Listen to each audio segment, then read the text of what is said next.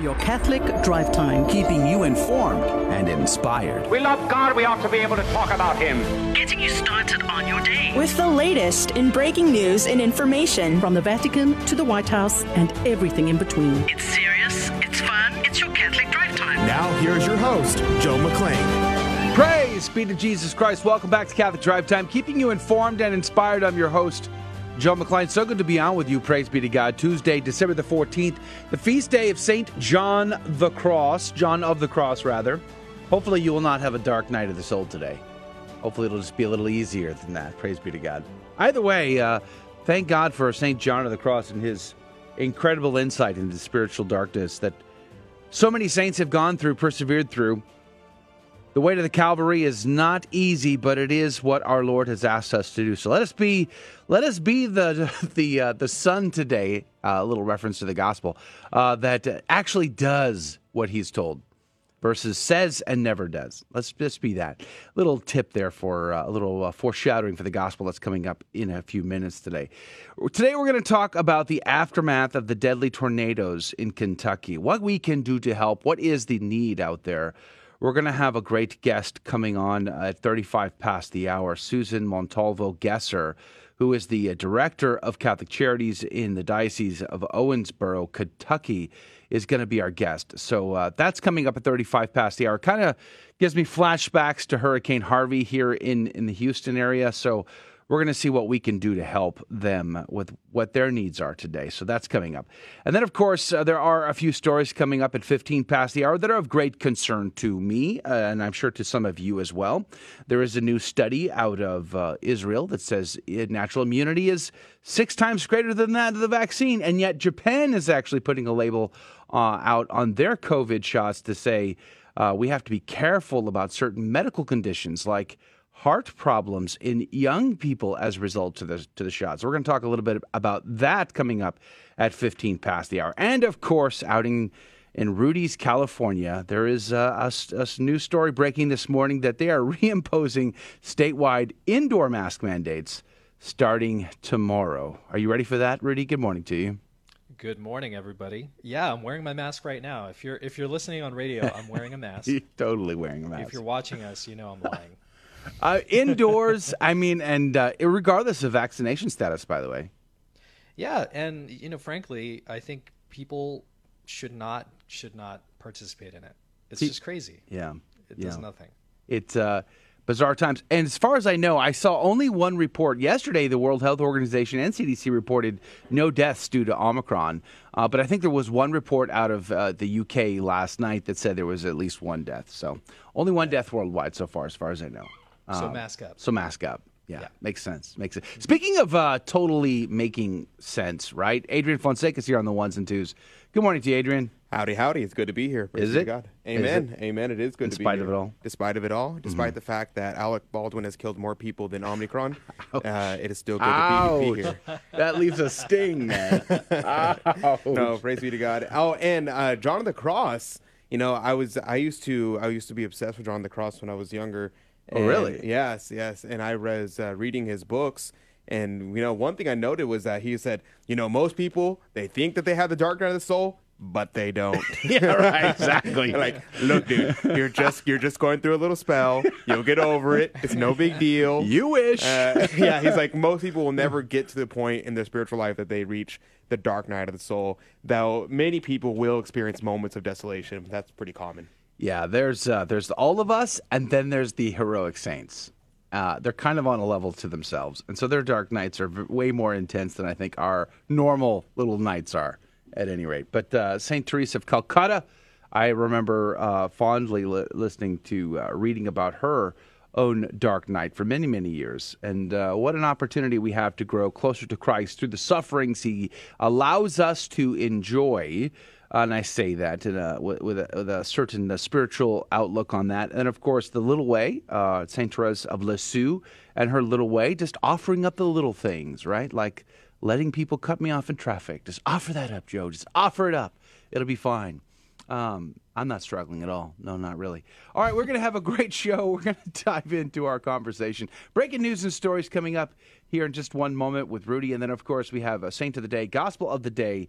And then we will do What's Concerning Us. We'll have our guest talking about the aftermath of the tornadoes in Kentucky. In the next hour, we are going to reveal to you the mystery sponsor for this week's Fear and Trembling Prize. I'm looking forward to that, Rudy. Hopefully it's going to be like big, huge. Is it huge? We wanted to keep you've it been a secret, teasing us. You've been teasing us. We wanted to keep it a secret, but we're bad at holding secrets in. So we're just going to give it away. We're just going to tell you. You're just going to tell you. So anticlimactic. Can't hold it in any longer. Rudy, okay, radio lesson number 1. Always tease, okay? All right, so don't wait. Next hour, it's going to be huge. You're going to want to stick around for that. All right, let's pray and let's dive in. In the name of the Father, the Son, and the Holy Ghost, amen. Remember, O most gracious Virgin Mary, that never was it known that anyone who fled to thy protection, implored thy help, or sought thine intercession was left unaided. Inspired by this confidence, I fly unto thee, O Virgin of Virgins, my mother. To thee do I come, before thee I stand, sinful and sorrowful. O Mother of the Word incarnate, despise not my petitions, but in thy mercy hear and answer me. Amen. In the name of the Father, the Son, and the Holy Ghost. And now your headlines with Rudy Carlos. Good morning, friends. Thanks for tuning into Catholic Drive Time. Rudy Carlos here. Let's dive right into your headlines. LifeSite reports, Supreme Court rejects religious liberty challenge to New York vax mandate. The U.S. Supreme Court just rejected an appeal to block New York's COVID-19 vaccine mandate for healthcare workers without religious exemption, with Trump-appointed Justices Brett Kavanaugh and Amy Coney Barrett providing the deciding votes by joining the court's liberals. The mandate, unanimously approved by the board of the New York State Department of Health, applies to those working in hospitals and other healthcare agencies.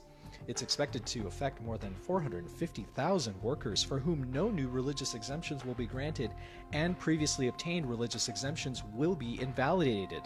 Many religious and or pro-life Americans object to the fact that the Pfizer, Moderna, and Johnson & Johnson COVID shots were developed and or tested with the use of fetal cells from aborted babies. The healthcare workers represented by the Thomas More Society argued that the mandate violated federal anti-discrimination laws by refusing to grant any religious exemptions to the order, as well as the Supremacy Clause of the U.S. Constitution, which holds that the federal laws supersede state laws. If you're interested in this story, we did an interesting interview with Dr. Tranzankos. You can find it on YouTube, where he describes a morally illicit vaccine that is not available in the U.S. And the Epoch Times reports more alleged victims testify and prosecution rests in Maxwell trial. The Blaze reports Tibetans chain themselves to Olympic rings to protest Beijing genocide games.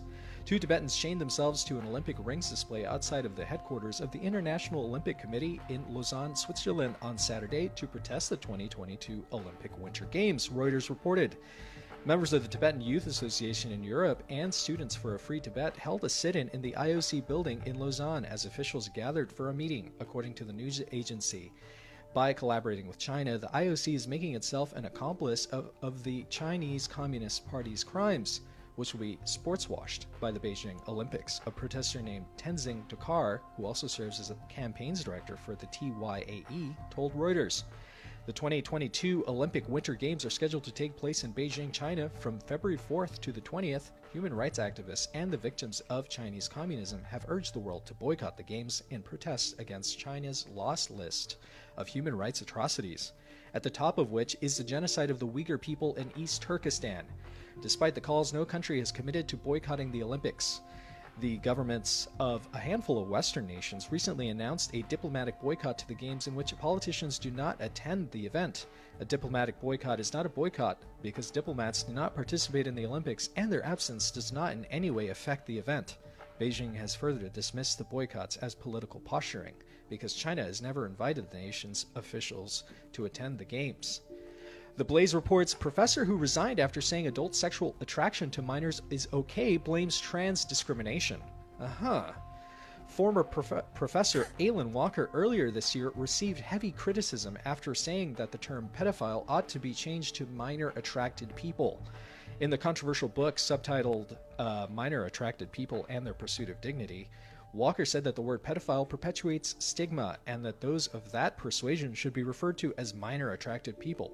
He resigned from the university in November following immense backlash from the media and the school community alike, but not before he was placed on administrative leave.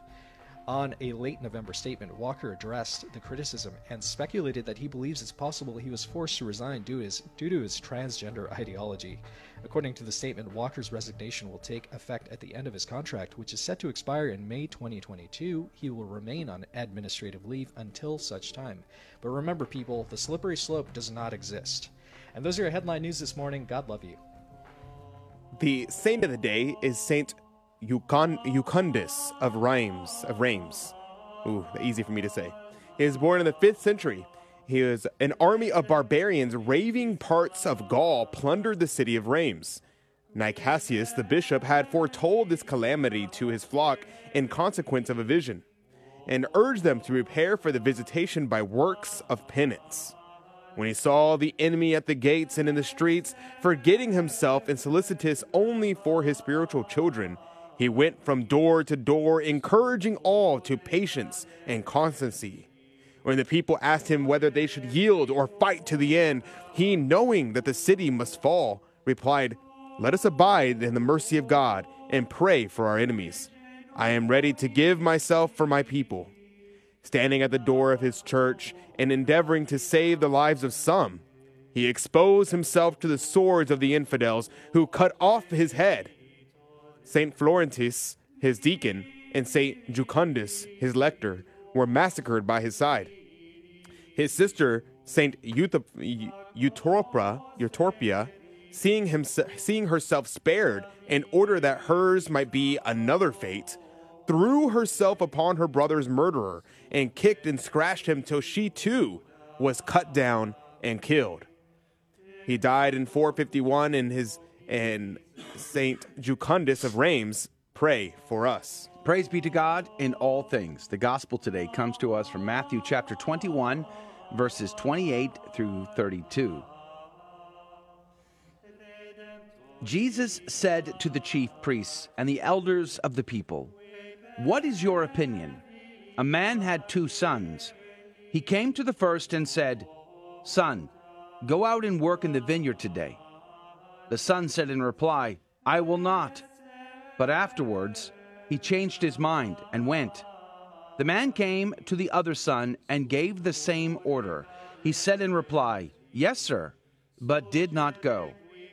Which of the 2 did his father's will?" They answered, "The first." And Jesus said to them, "Amen, I say to you, tax collectors and prostitutes are entering the kingdom of God before you.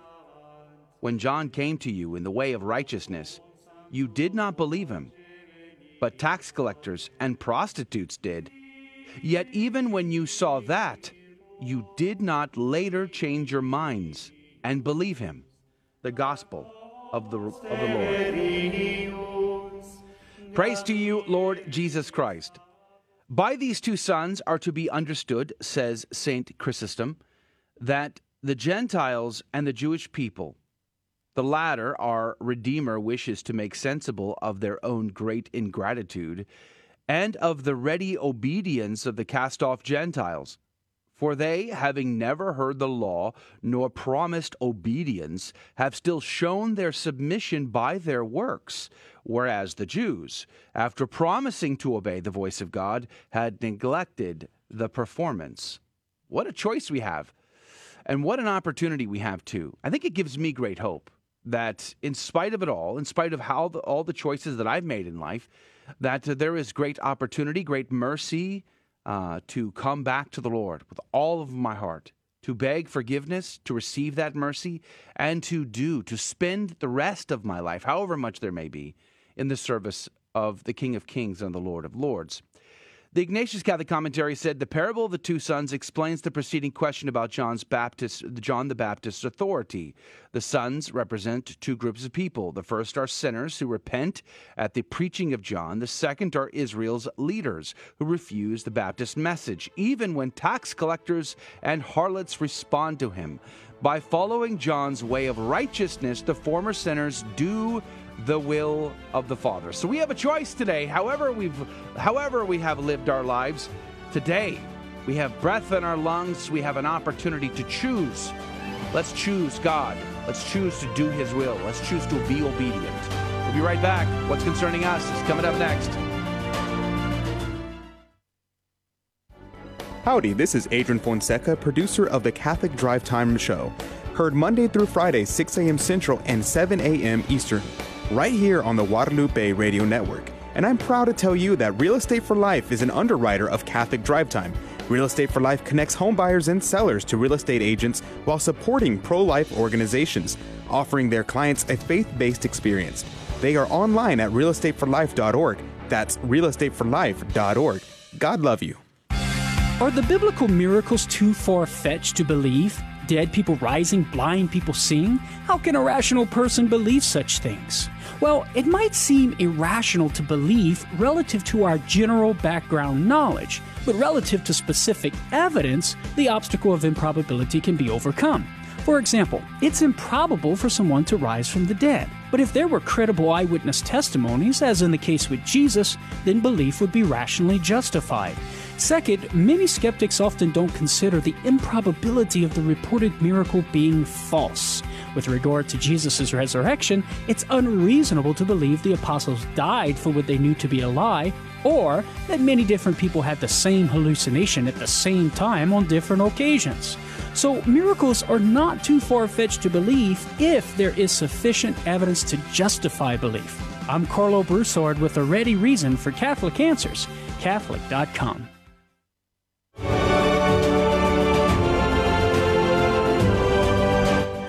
Praise be to Jesus Christ. Welcome back to Catholic Drive Time, keeping you informed and inspired. I'm your host, Joe McClain. So good to be on with you. Praise be to God.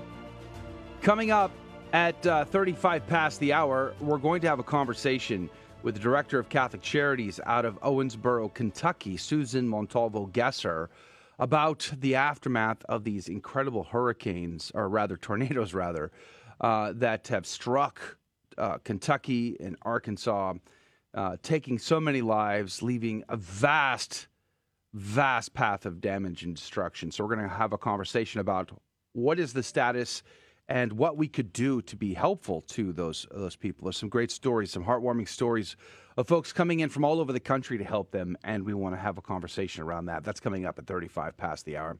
There are, as I say, a few stories in the news that are of great concern to me, and I'm sure to some of you as well.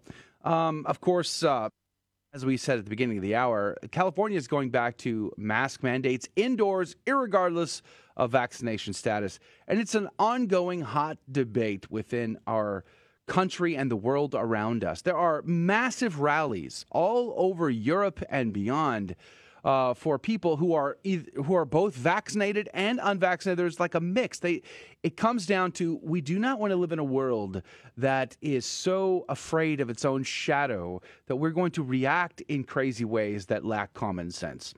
And I think that gives me hope anyway, to see that people from both sides of a debate are coming together for common ground in those rallies.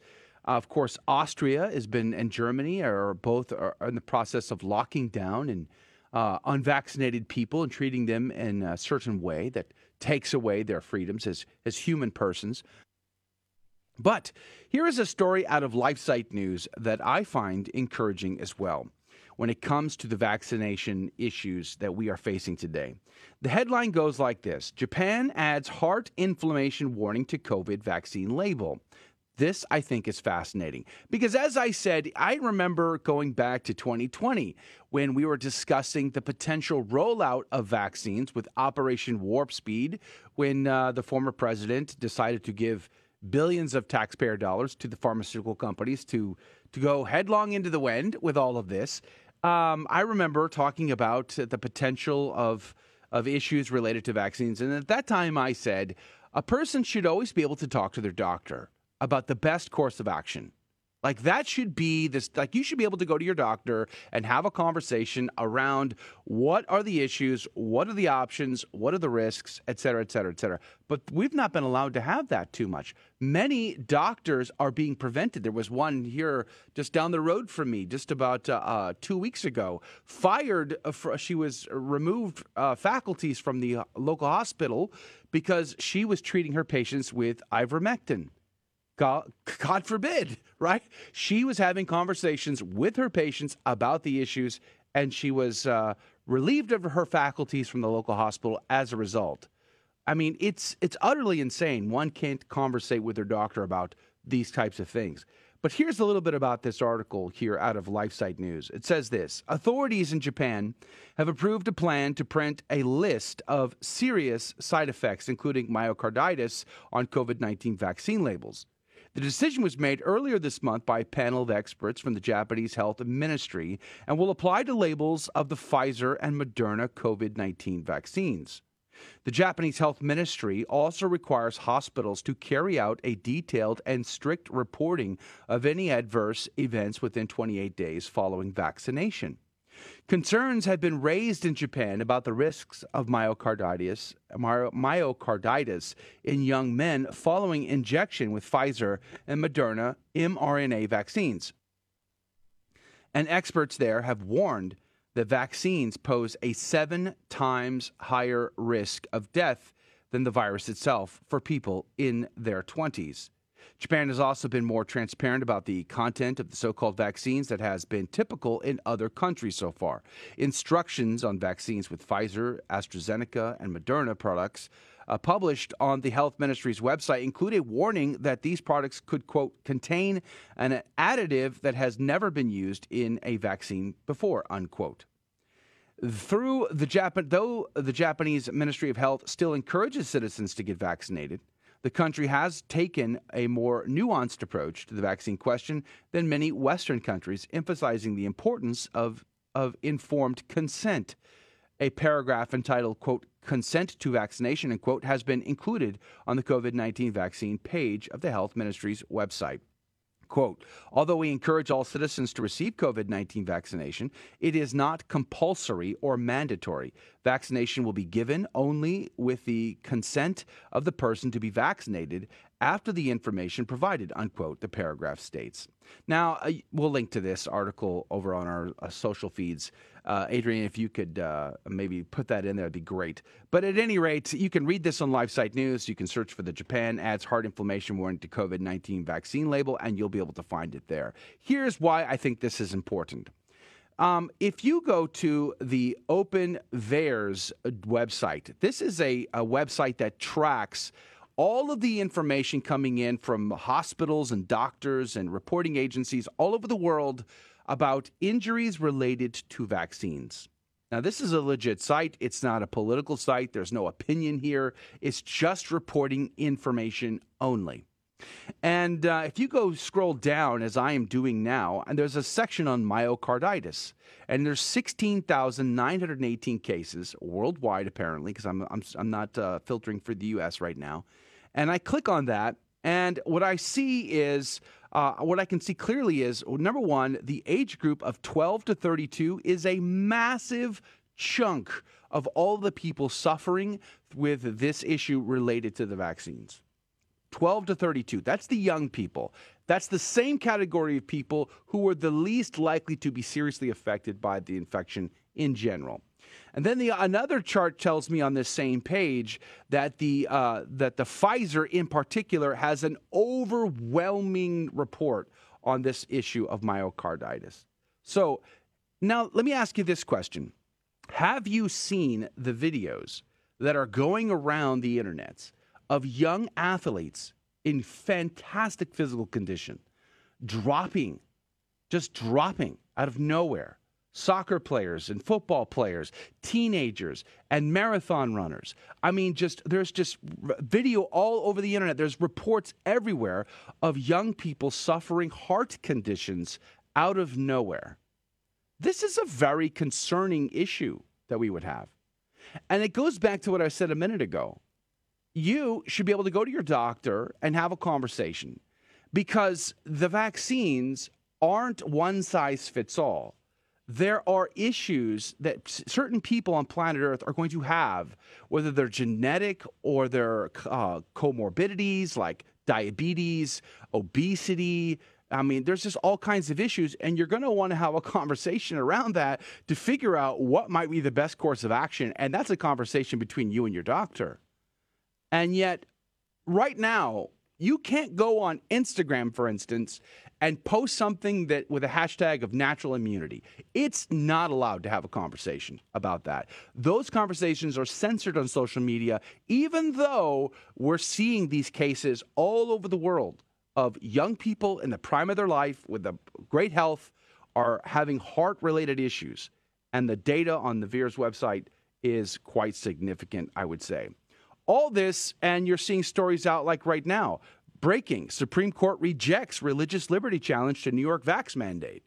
The one-size-fits-all approach is being crammed down the throats of millions of people in our country alone, let alone the rest of the world. And yet how many people might fall into the category, not just from a religious exemption, like I have a problem with vaccines tainted with abortion cells. I'm sorry, but I want nothing to do with the Holocaust of innocent children. No, I'm sorry, nothing.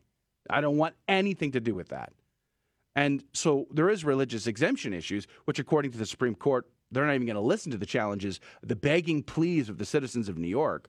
But what about the issues of just natural immunity? There's a new report out of Israel right now. Here's an article out of the Epoch Times. Natural immunity more protective over time than COVID-19 vaccination. This is the second study to come out of Israel in the last couple of months. And it's saying basically you have six times better natural immunity than you do with a COVID shot. It's not rejecting the COVID shot. It's not saying you're not going to get any benefit from that. It's just saying in comparing the two, someone who's been infected, had natural immunity, you've got great immunity. And you should be happy about that. Well, not in our country because we are told one size fits all, everybody has to get the vaccine. Well, GOP Senator Marshall is trying to put a bill through, and I think this is one of two bills, if I'm not mistaken right now, where he is trying to force the government, the agencies, to consider natural immunity in their policymaking. And this would be fantastic if this is the case. Because once again, you ought to be having a conversation with your doctor about what your conditions are and the side effects to these vaccines that could cause major problems for you, for your children, or your family members, your loved ones. It shouldn't just be crammed down your throat and one size fits all. Everybody has to have it or nobody gets it at all. This is a major problem in our country. We should be able to have fair and honest conversation. And by the way, you can read the studies out of Israel if you want to read them especially if you're science prone and you love science jargon. Well, they are posted up. Epoch Times always links to them when in their reporting, and you can certainly get to them there. The headline in the Epoch Times article that I'm looking at says natural immunity more protective over time than COVID-19 vaccination study, and you can see that there. So this is very concerning to me and to many of us that are having issues with this dystopian outlook of using this jab to control peoples. I mean, just go back to those massive rallies happening right now in Europe and abroad. Thousands and thousands and thousands of people coming together from all political perspectives. Some people vaccinated, some people not, all coming together because they don't want to live in a world where people are locked up and locked down if they don't go along with the agenda. Even though they may fall into a category where their health will be at greater risk than those who might just get the shot and be fine. Whereas there's still that category of people who are not wanting to participate in any medication whatsoever that had anything to do with abortion and the fetal cells. And to include, for instance, the argument comes up, well, what about things like aspirin and other things? Listen, if you send me a report that says that my cell phone used abortifetal tissue, I'm going to get rid of my cell phone because I don't want anything to do with that. Do you get that? Do you understand? Just because we did not know before does not make it right now. And when we learn new things, we adapt and we make decisions based on that information. So we live in a world where information is not allowed to flow freely. We live in a world where we're not allowed to have certain conversations, even with our own doctors. And I think it's important for us as Catholics to take this opportunity to decide for ourselves, where do we stand in all of this? How are we going to live our lives? What decisions are we going to make so that we will have peace when those conflicts come? Let us not just go along blindly and mindlessly. Let us be men and women of faith.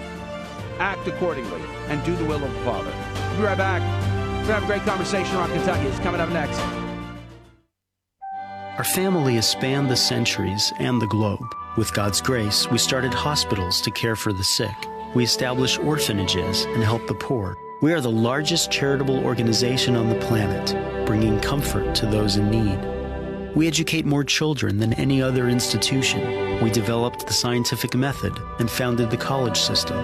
We defend the dignity of human life and uphold marriage. Guided by the Holy Spirit, we compiled the Bible. We are transformed by sacred scripture and sacred tradition, which have guided us for 2,000 years. We are the Catholic Church. With over 1 billion in our family, sharing in the sacraments and fullness of the Christian faith.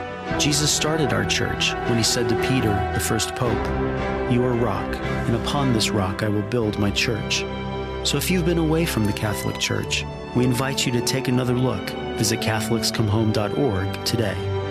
We are Catholic. Welcome home.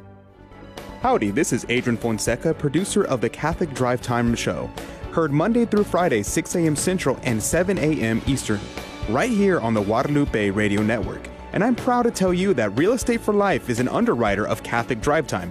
Real Estate for Life connects home buyers and sellers to real estate agents while supporting pro-life organizations, offering their clients a faith-based experience.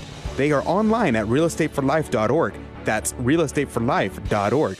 God love you. Welcome back to Catholic Drive Time, keeping you informed and inspired. I'm Rudy Carlos, and here's your headline news. AP reports insurer agrees to $800 million settlement in Boy Scouts bankruptcy. Attorneys in the Boy Scouts of America bankruptcy case have reached a tentative settlement under which one of the organization's largest insurers would contribute $800 million to a fund for victims of child sexual abuse. The agreement announced Monday calls for Century Indemnity Corporation and affiliated companies to contribute $800 million into the fund in return for being released from further liability for abuse claims. The payment would bring the amount of money in the proposed trust to more than $2.6 billion, which would be the largest sexual abuse settlement in U.S. history. The settlement comes as more than 82,000 sexual abuse claimants face a December 28th deadline to vote on a previously announced Boy Scouts reorganization plan. And the Hill reports Biden to travel to survey Kentucky damage on Wednesday, today. Blaze reports California orders indoor mask mandate over Omicron spike, regardless of vaccination status.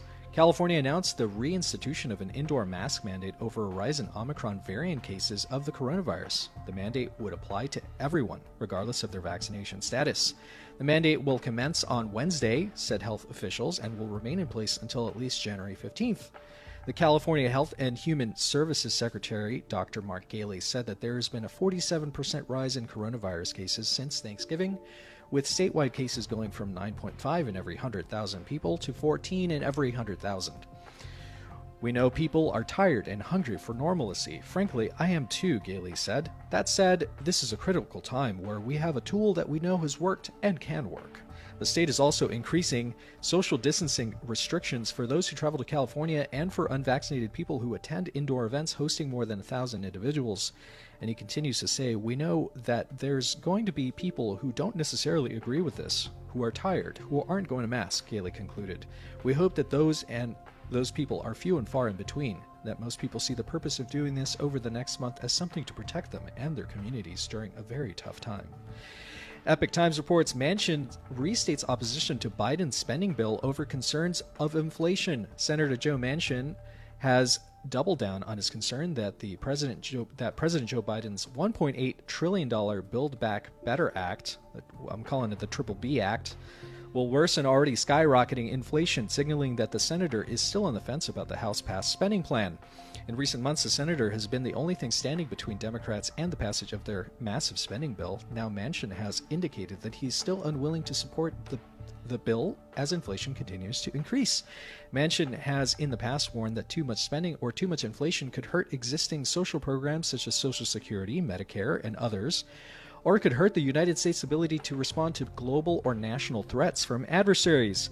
Speaking to reporters on December 13th, Manchin indicated that Russia's recent military buildup along the Ukraine border is weighing heavily on his mind as he considers whether to vote for the legislation.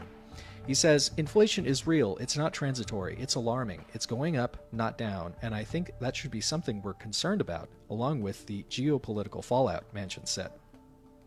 No Republican has supported the Triple B Act, leaving Democrats reliant on Manchin and Sinema's critical votes. Originally, Democrats hoped to have the legislation passed by the end of September, but after weeks of negotiations, moderates in both chambers of Congress were still opposed. The bill's eventual passage through the House was a hard-won victory for Biden and his allies, but the bill could still yet be shot down by the Senate. And those are your headline news this morning. God love you.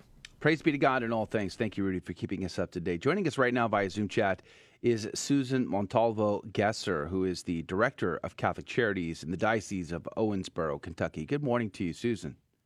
Good morning. Well, praise be to God. We're glad for your time today. We were very sad to see the incredible destruction that ripped through your community in Kentucky. Can you tell us about give us the story? What happened? Thank you so much for having me on. Yes, we had a really strange weather event Friday night into Saturday morning. It's not obviously not normal to have a 223 miles of tornado on the ground, and we had 200 miles of those tornadoes in our diocese. Oh, so wow! It was just a catastrophic event. We're no stranger to tornadoes. We get tornadoes, and sometimes we get tornadoes in the wintertime. That's not so abnormal, but to have one that stayed on the ground that long, it felt a whole lot more like a hurricane, which is something we don't see here, than a tornado event. So it really destroyed many communities across our diocese, and we are still hoping and looking to find people alive. Not through rescue and recovery efforts yet, but starting to try to have neighbors help neighbors. And that's what we're helping our parishes do across our diocese. Now, this was an F5, if I'm not mistaken? Well, it was different at different parts. At some points, it was an F4, F5. Some points, it was an F3. And then it ended, obviously, as an EF1. The tornado that struck Bowling Green, Kentucky, which is Warren County, was not the same tornado. It was actually a different tornado, and that one was an EF3. Wow.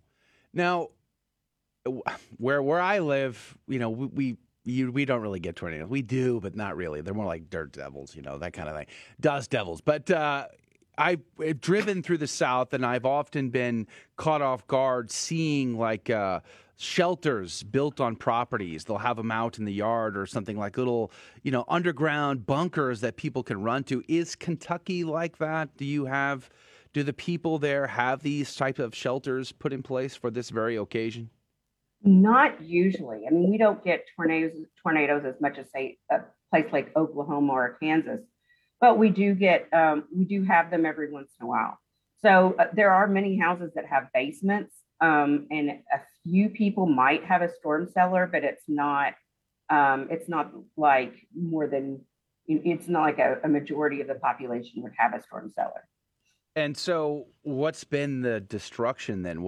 I've seen some of the footage. It seems pretty horrific. 200 plus miles is so crazy of an idea. What does it look like there? Is it a total war zone? It is in certain parts. So, it's over 1,000 homes that were destroyed, thousands of people displaced, but just it does look like a war zone. Like it was like everything was just torn up. We went to one of the most affected places is Mayfield, Kentucky. We had We went to mass with the survivors of St. Joseph's Parish in Mayfield. We couldn't have mass in their parish, but a neighboring parish allowed us to have mass there. And St. Joseph's Parish, when we went to it, it was on the edge of what I call the war zone. And looking across, you normally see trees and houses and buildings, and there was nothing but debris, and it was hard. It's just hard to look at. The pictures and the videos that you see on TV don't capture the devastation and just the barrenness that lays there at this point. Now, naturally, after massive events like this, there tends to be a lot of fallout, with power companies and all kinds of other things like the water. What's the situation currently, and do you know of any sort of recovery efforts that are taking place at the moment? Lots of recovery is trying to take place at this point, but it does present a big problem across the area that was affected, that many are without power and will be without power for some time. Graves County, where Mayfield is, they will likely be without power for probably at least a month, and without running water for 60 days. Wow. So there's no way to use the restroom. And a lot of the affected areas, a lot of people, even the people whose homes weren't destroyed, are without electricity. And that's one of the dangers of having a tornado in the winter. The day that the tornado hit, we had temperatures in the 70s. It felt like a summer day. In that type of weather, you don't need heat. But now it's really cold outside and people don't have heat. So that's a real problem. We've staged areas, and I know the Red Cross and other aid agencies have staged areas close to all of the affected areas, where we're giving out blankets and food and all types of things. St. Joseph's Church in Mayfield that I mentioned, even though they don't have a usable church building and no electricity, became a staging area, and they're storing things in there, the only building that they have that didn't have significant damage, to give out necessary goods to the population. We have a great church at Christ the King in Madisonville that is sort of our hub to get things to people in Dawson Springs and Princeton and Arlington and some of the smaller towns that were affected in that area. And then we have two wonderful parishes in Bowling Green, Kentucky that are doing great work. So there's a huge relief effort out there, but the beginning of it is really just the beginning. The long term is really what we're going to have to face in rebuilding and making that better for the people. Hold that thought. Susan Montalvo Gesser is our guest. She is the Director of Catholic Charities in the Diocese of Owensboro, Kentucky. We're talking about the aftermath of these tornadoes. When we come back, we're going to ask her about what we can do to help. All of that and more is coming up next. Don't go anywhere. Catholic Drive Time. We'll be right back. This is Dale Ahlquist with a Chesterton Minute. Have you ever heard someone say, since every religion claims to be true, well, then none of them are true? Even though this is not a very intelligent comment, it does not prevent people from saying it. G.K. Chesterton says probably one of the creeds is right and the others are wrong. Logically, most of the views must be wrong, but there's nothing logical to the idea that all must be wrong. Think about betting on a horse. Many people bet on the wrong horse, but some bet on the right horse. And sometimes even the favorite has been known to come in first. But that's the point. Something comes in first. The fact that there are many beliefs does not destroy the fact that there is one well-founded belief. So don't say that the variety of beliefs prevents you from accepting any beliefs. It's not logical, and it's not a very good way to bet either. Want more than a minute? Chesterton.org. GloryandShine.com, a generous underwriter of Catholic Drive Time. GloryandShine.com is a Catholic family-owned company making a variety of personal care products ranging from lotions, soap bars, gift boxes, body mist, beard care, and more. At GloryandShine.com, they state their mission is to, quote, craft every product with deep intention while holding a vision of sharing the gospel. They are good for the body, mind, and soul, unquote. God love you, GloryandShine.com. Thank you again.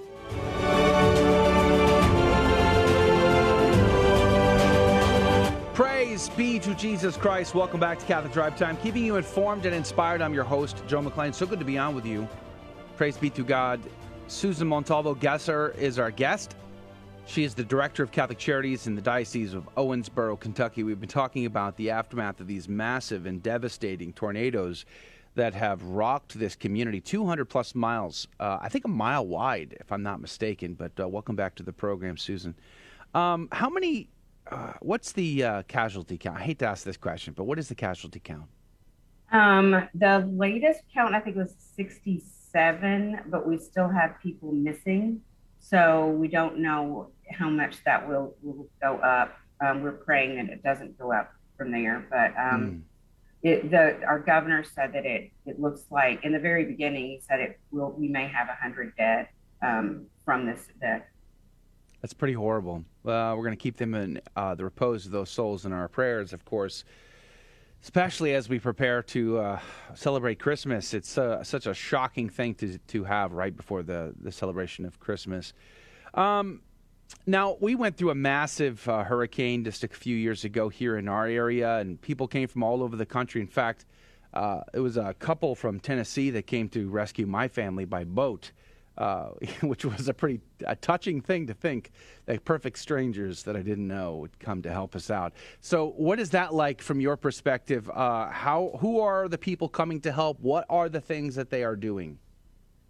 Well, we have people reaching out from all over the country to come and help. Right now, we can't put that many volunteers on the ground just because the emergency crews are still out, and there's still a lot of debris everywhere.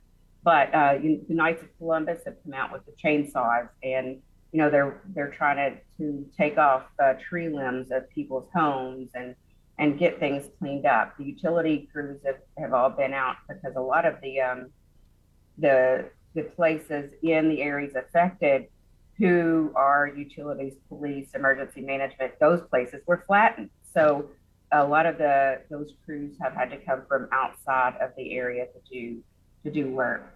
But the response has just been phenomenal from all over the country and even Mexico, calling to check on our diocese here. And the Holy Father actually sent a letter to our bishop, which he read to some of the survivors on Sunday during Mass. Wow. And it's been unbelievable.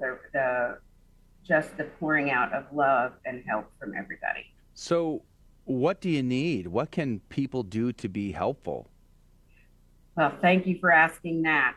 We do have a lot of people who want to volunteer things, and I understand that. I understand that impetus.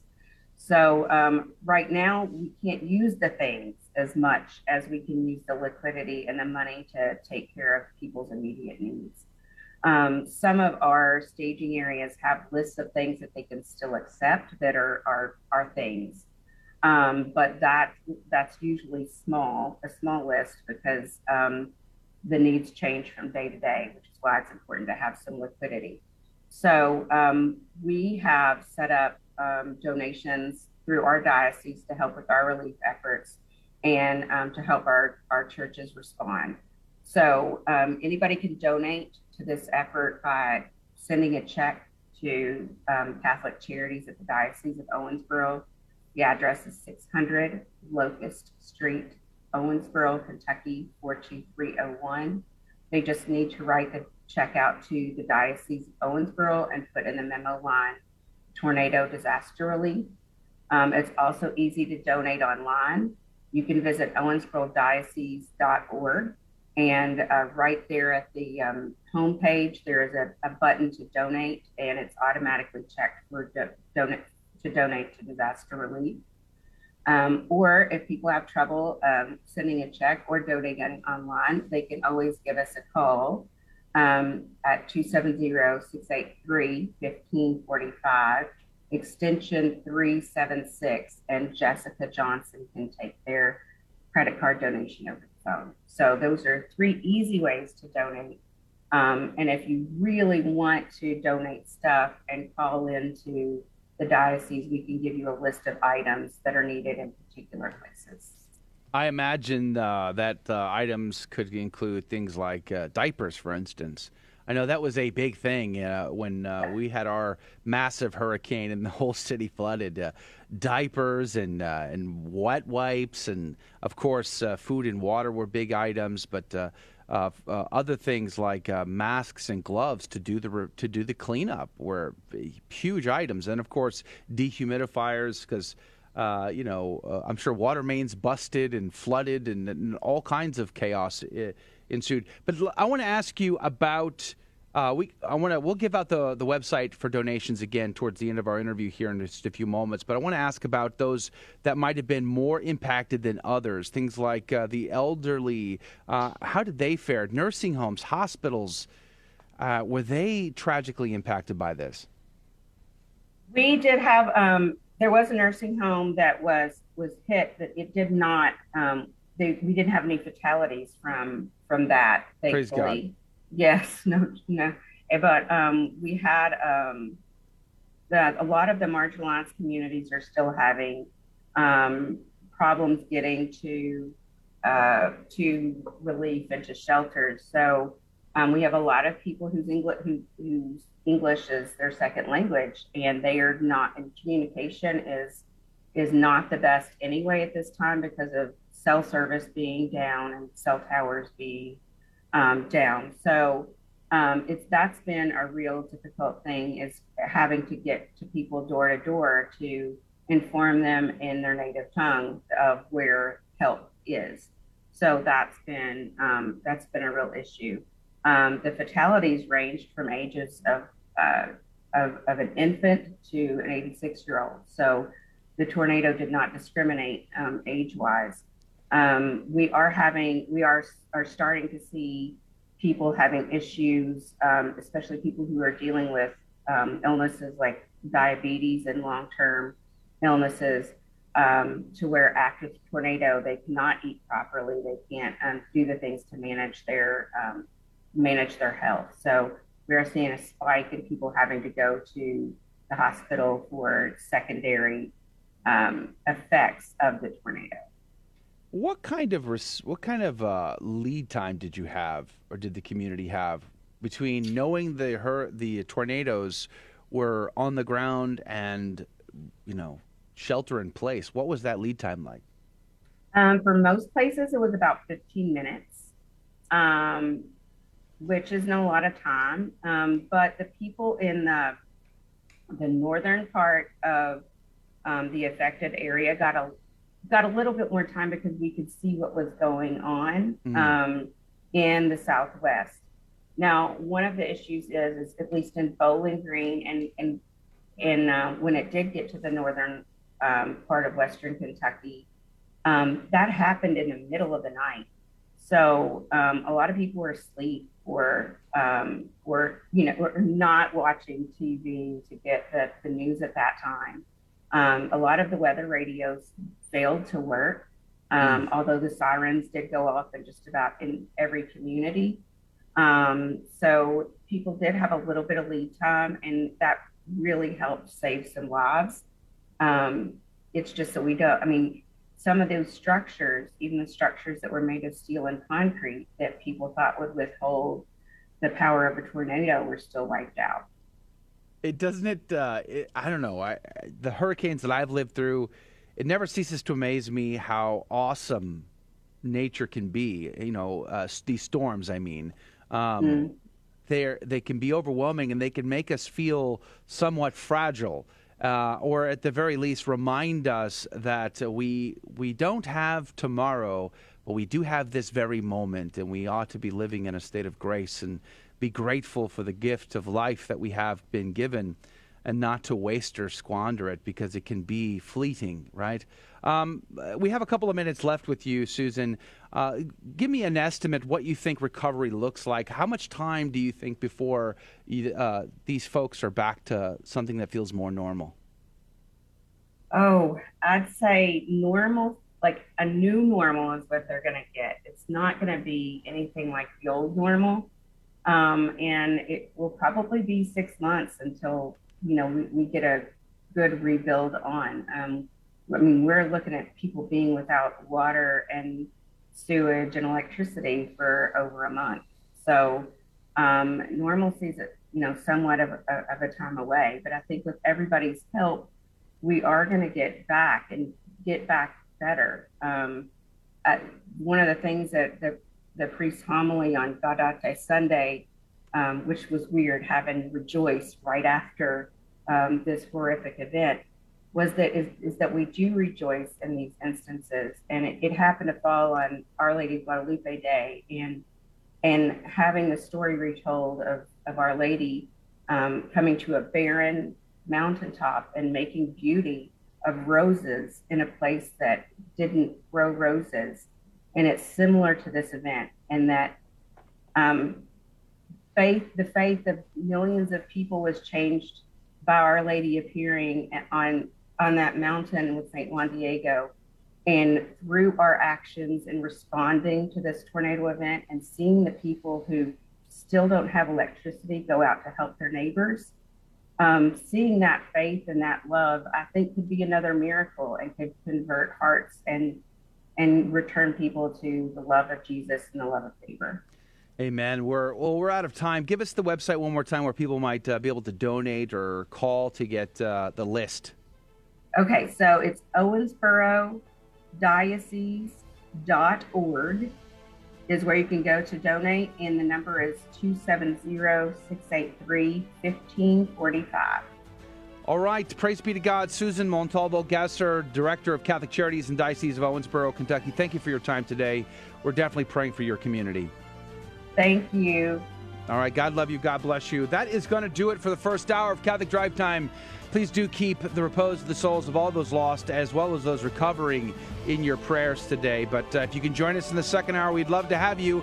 Hang out with us online if you can. You can always watch us live or check out one of the live video feeds, Facebook, YouTube, Twitter, Odyssey, and more. Go to grnonline.com/CDT, where you can get all the information you need about the upcoming game show, and we reveal the prize sponsor in the next hour as well.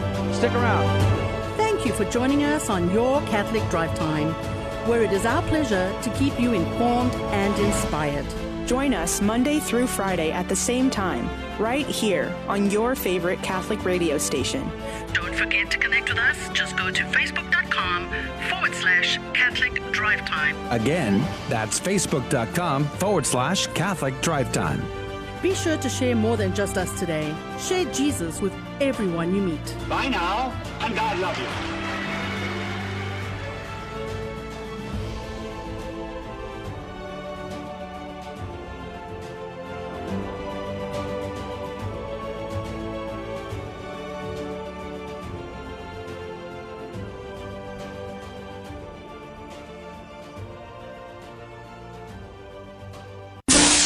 I had a friend ask me why Catholics have crucifixes in our churches. Don't we believe Jesus has risen? Why do we keep him on the cross? Well, first of all, you want to check out 1 Corinthians chapter 1, verse 23. Paul says, "But we preach Christ crucified." Why does Paul preach Christ crucified? Doesn't he know Jesus has been raised from the dead? Well, of course he does. But he knows that it is through the power of the crucified Christ on the cross that the bonds of sin and death are broken. As he says in verse 24, Christ crucified is the power of God. 1 Corinthians 2, verse 2, "For I decided to know nothing among you except Jesus Christ and him crucified." Again, didn't Paul know that Jesus had risen from the dead? Well, of course he did. Paul preaches Christ crucified because an empty cross has no power. The cross that bears the beaten, battered, and bloodied body of Jesus Christ, however, that cross is the power of God. So we keep Jesus on the cross because we too preach Christ crucified. And the crucifix reminds us not only of God's power, but also his love for us, giving his only begotten Son up for death and suffering. Also, here in this life, we do not share so much in the glory of the resurrection as we do in the suffering of Jesus on the cross. After all, we must take up our cross daily if we are to follow Jesus, as it says in Luke 9, verse 23. And we must die with Christ in order to live with him, as Romans 6:8 tells us. Where did Christ die? On the cross. One other passage to keep in mind is Galatians 3, verse 1. O foolish Galatians, who has bewitched you, before whose eyes Jesus Christ was publicly portrayed as crucified? Did you catch that? Jesus was publicly portrayed before their eyes as being crucified. Sounds kind of like they may have been looking at a crucifix, doesn't it? A beacon of truth in a troubled world. This is the Guadalupe Radio Network, radio for your soul.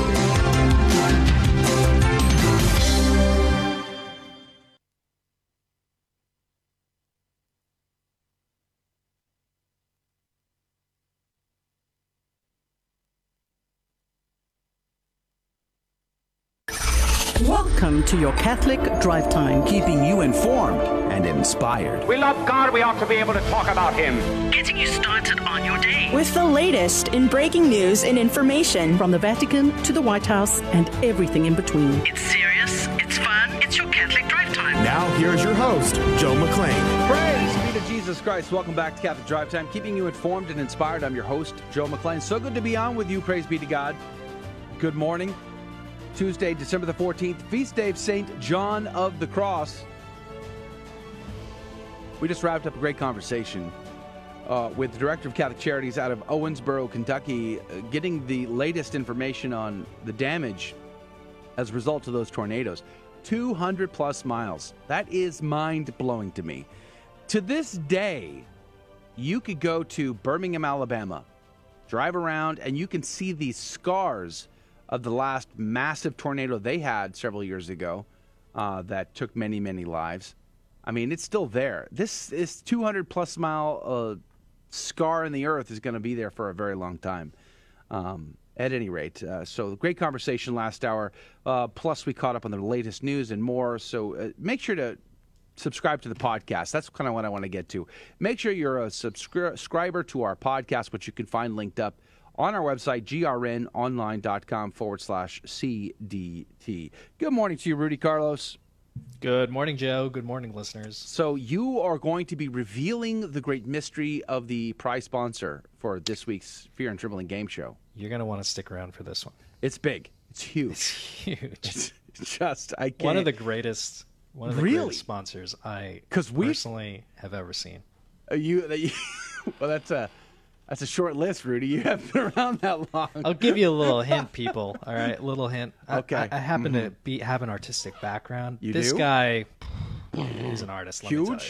It's huge. Okay. Huge. He's going to paint the entire house in mural form. He's going to fly to someone's house and paint their whole house in religious murals. Yeah, he's going to. Could you imagine if that were true? That's not true, by the way. That's not true. That would be super cool. I would play just so I could win that if that were the case. I'd rather have Adrian do my lawn work. Oh, you would? Yeah. Oh, well, I didn't realize that was like such an attractive option. We can put that on the table, though, if that helps people. Yeah, fly us out. We'll do it. Adrian, have you ever mowed a lawn? I'm just curious. I've ever mowed a lawn? Do you mow lawns? Do you know how to mow a lawn? Do I mow other people's lawns? No. Have I ever but you mowed know a how lawn? to mow a Yes. Lawn. Okay. Speaking of mowing lawns, Adrian Fonseca's here on the Ones and Twos. Where has this conversation gone? Do you know how to edge? I'm just Do I know how to edge? Just curious. Yeah, with the weed eater, yeah. I can do that. This is starting to look really good. I don't know how to do bushes, though, so hopefully you don't have any bushes. But I'll do Rudy's lawn anytime, as long as he's living in that apartment. I don't have one. Exactly. At any rate, well, praise be to God. Oh, no, praise be to God. It reminds me of my friend Richard Raynaud in San Antonio. He once offered that to mow someone's lawn for a donation. Someone donated, and he had to go mow the lawn. So we better be careful what we mention, because then we'll be beholden to it. At any rate, we're going to have a great hour this hour. We have coming up for you a piece of good news. Praise be to Jesus. In a world of negativity, we always like to inject some brightness into your day. That's coming up in a moment. We have Saint of the Day, Gospel of the Day. Have a little bit of a reflection for you. And then, of course, we play our game Fear and Trembling, where you might get to win some very cool prizes, which will be announced to you shortly. And then in the second half of this hour, for those of you hanging out with us on our live video feeds, we chat with you in what we call the after show, where you get to drive the conversation and talk about whatever you want to talk about. You get to decide. And that will be in the second half on the live video feed, which is all linked up on our website. You can watch it live there. Plus, you can go to Facebook, Twitter, Odyssey, and other places. I cross-post it to Gab and Parler, and I think I even posted on MeWe today. So at any rate, go to our website, grnonline.com/CDT to get the links. Let's pray, let's dive in, but let's keep the repose of those lives lost in Kentucky and in Arkansas and beyond, and for the recovery of that community. In the name of the Father, the Son, and the Holy Ghost, amen. Remember, O most gracious Virgin Mary, that never was it known that anyone who fled to thy protection, implored thy help, or sought thine intercession was left unaided. Inspired by this confidence, I fly unto thee, O Virgin of Virgins, my Mother. To thee do I come, before thee I stand sinful and sorrowful. O Mother of the Word incarnate, despise not my petitions, but in thy mercy hear and answer me. Amen. In the name of the Father, the Son, and the Holy Ghost. Now your good news with Rudy Carlos. Welcome back to Catholic Drive Time, keeping you informed and inspired. I'm Rudy Carlos, and now your good news story for today. Epic Times reports 14-year-old runner pushes her big brother in wheelchair so they can race together. Unwilling to see her brother relegated to the sidelines in his wheelchair, a high school cross-country runner takes part in school races, pushing him around the course.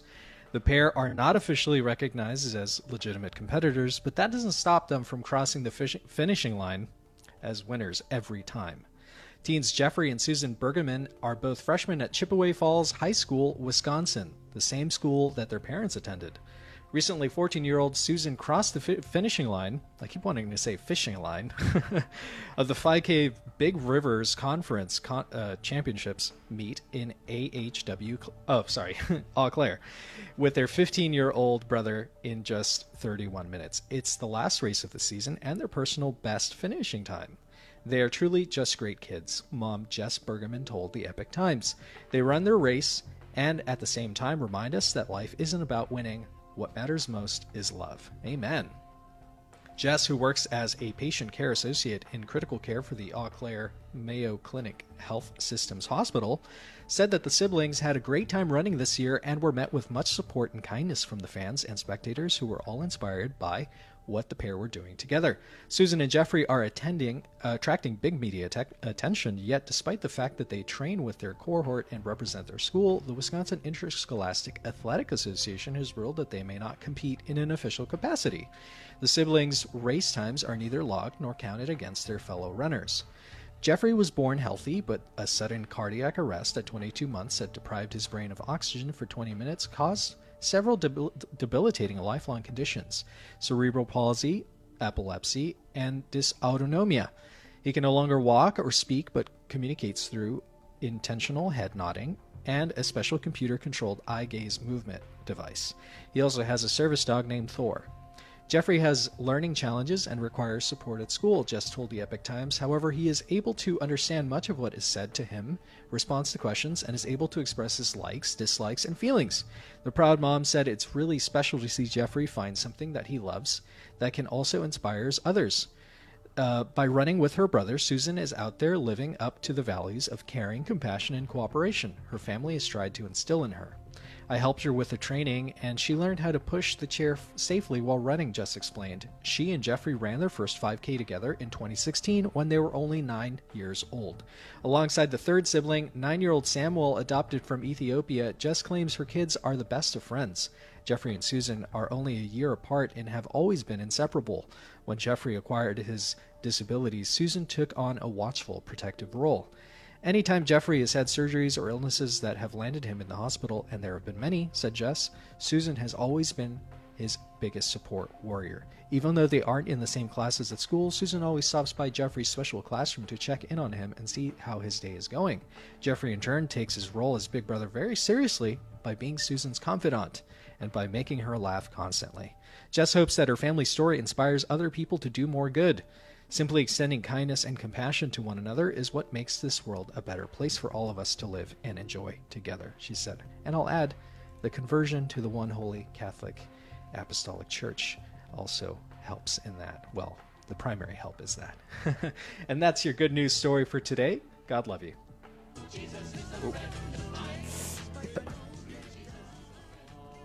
There we go. The saint of the day is Saint Jucundus of Reims. He was born in the 5th century. An army of barbarians ravaging part of Gaul plundered the city of Reims. Nicasius, the bishop, had foretold the calamity to his flock in consequence of a vision, and urged them to prepare for the visitation by works of penance. When he saw the enemy at the gates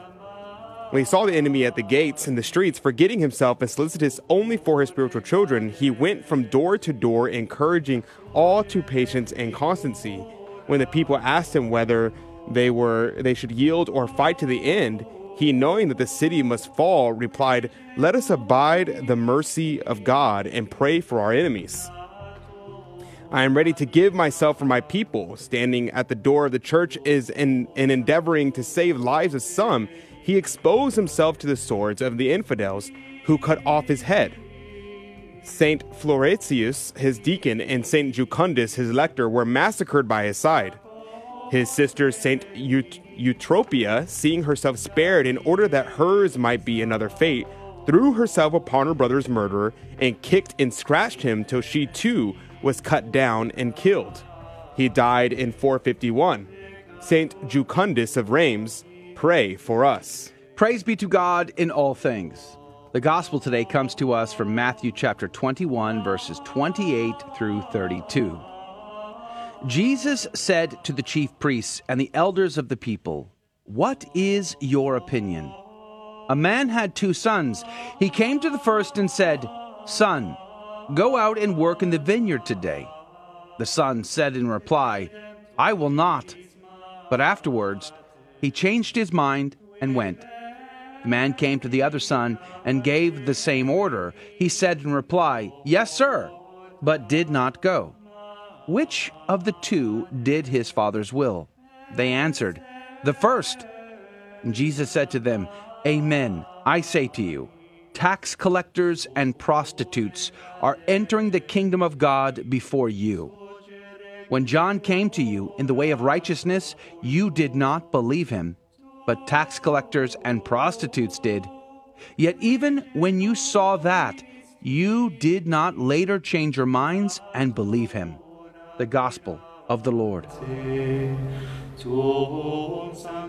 Praise to you, Lord Jesus Christ. The last hour we looked at St. Chrysostom and the Ignatius Catholic Commentary and how the early church fathers saw this parable as the Gentiles versus the Israelites, let alone just sinners versus the righteous. But the Gentiles being that older son who actually goes eventually and does the will of the Father. Well, I was looking at Origen this morning, and Origen said, "Whence we may gather that is in this parable the Lord spoke to such as promise little or nothing, but in their works shine forth, and against those who promise great things, but do none of these things that they have promised." And it kind of reminded me, close quote by the way of Origen there, it kind of reminded me of the little way of Saint Therese and how you and I have opportunities every single day with the little things to offer them up, let alone the great big things, right? Let alone doing heroically incredible, virtuous,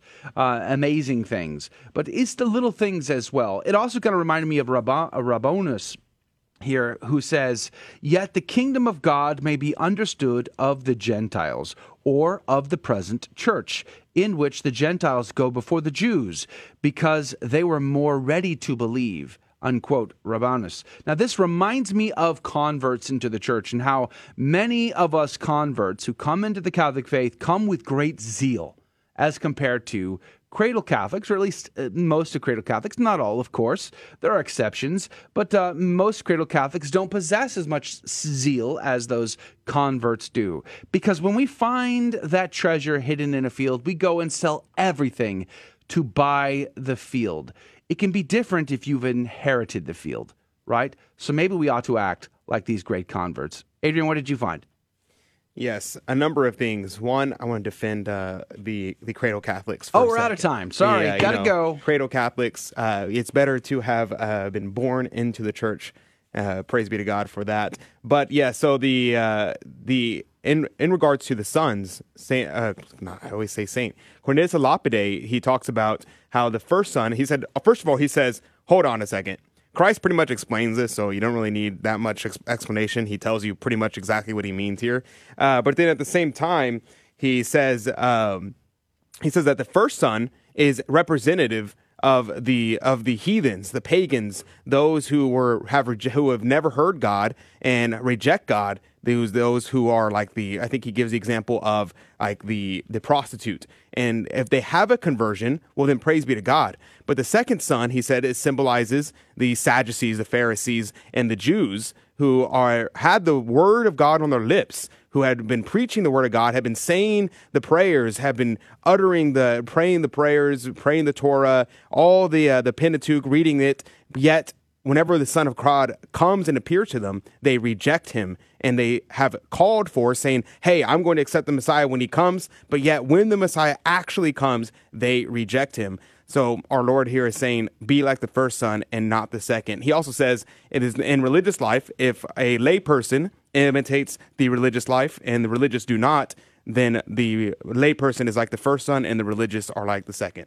All right, praise be to God. It's time to go to break and play our game, Fear and Trembling, the Catholic Trivia Game Show where prizes are at stake, and we're going to reveal to you the big reveal of our prize sponsor this week coming up after this break. But we do need a caller to play the game, so now is your chance. Phone lines are open, 877-757-9424. That's 877-757-9424. Call right now, 877-757-9424. Fear and Trembling is coming up next. We'll be right back. Don't go anywhere.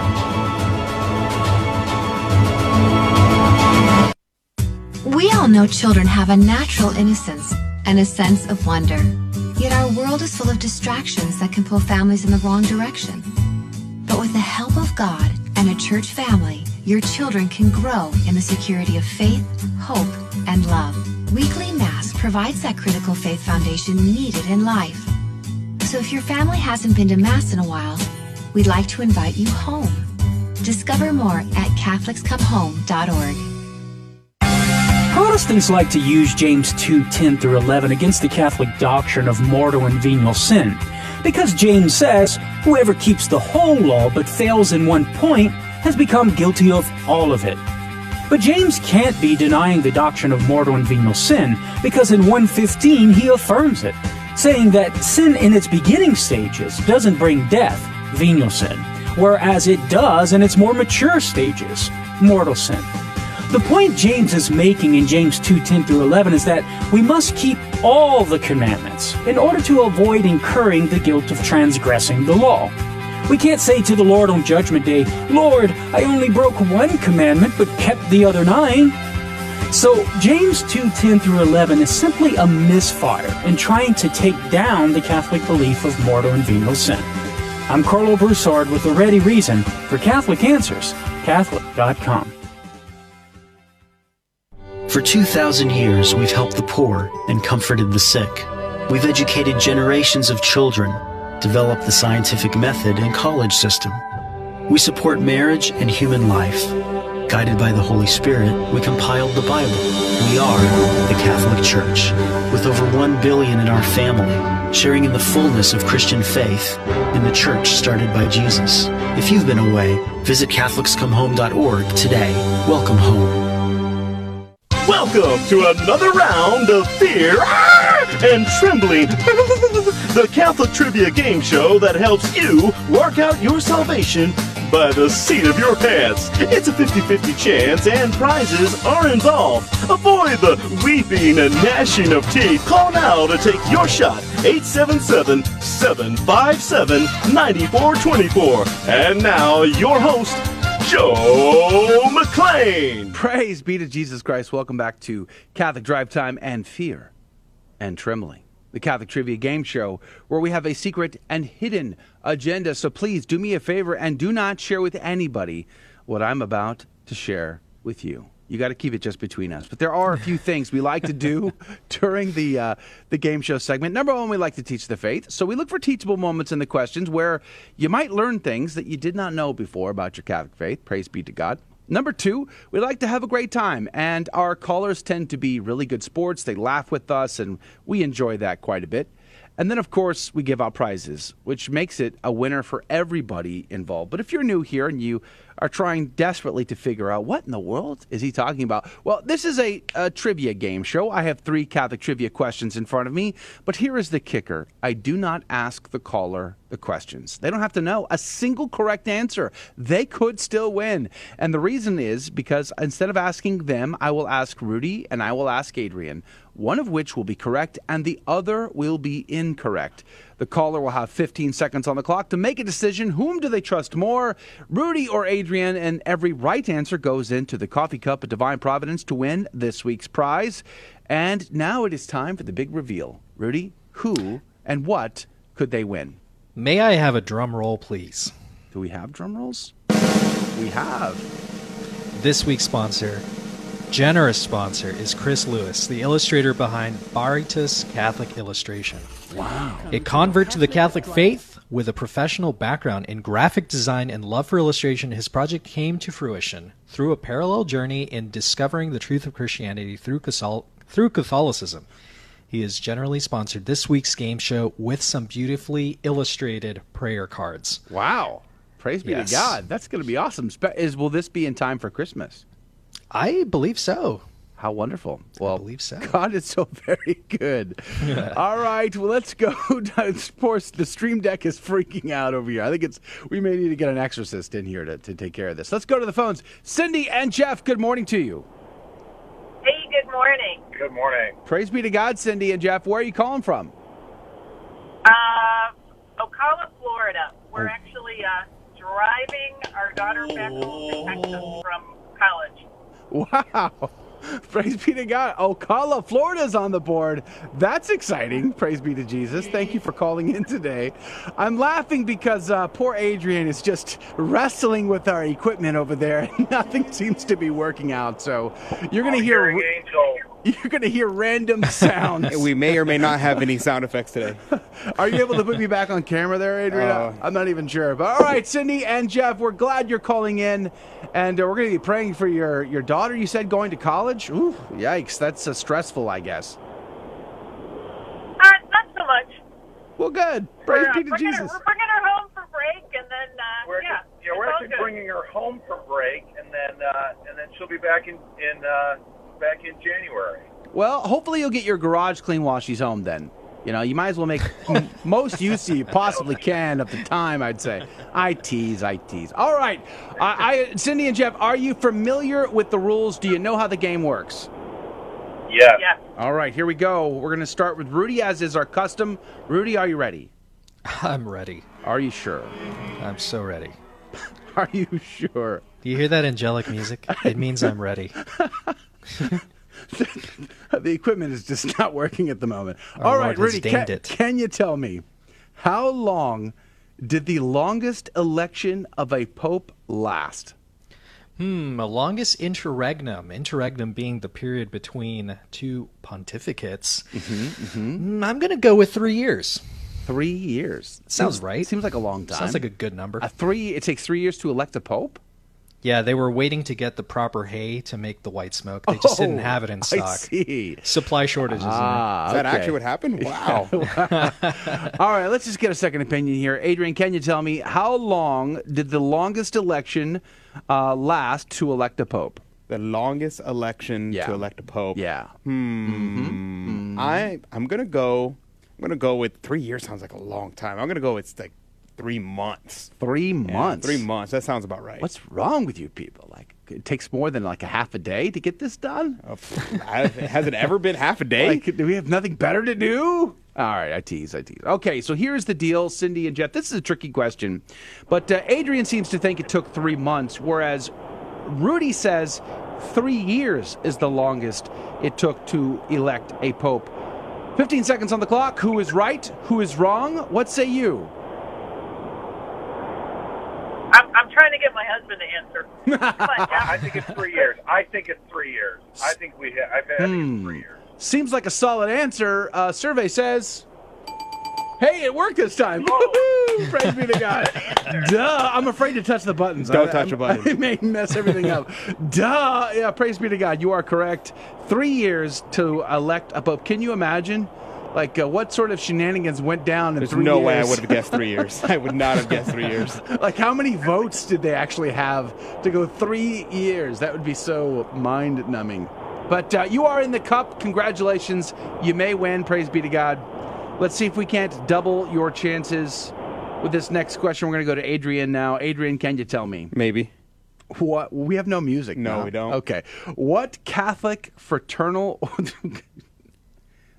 Sorry. Why are you laughing? Nothing. This is super easy. What Catholic fraternal organization was founded in 1882 by Father Michael McGivney? Father Michael McGivney. That would be the Militia Immaculata. Are you serious? Yes, I'm serious.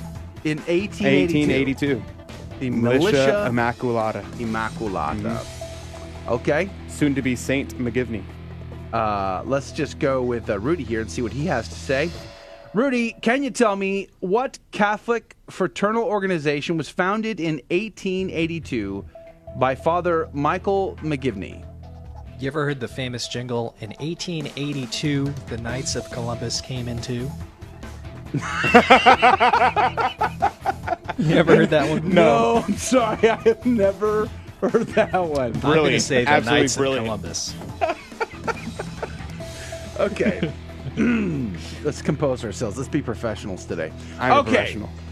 So your answer then is Knights of Columbus. Yep. All right. So here is the deal, Cindy and Jeff. Rudy says Knights of Columbus, whereas Adrian says Militia Immaculata.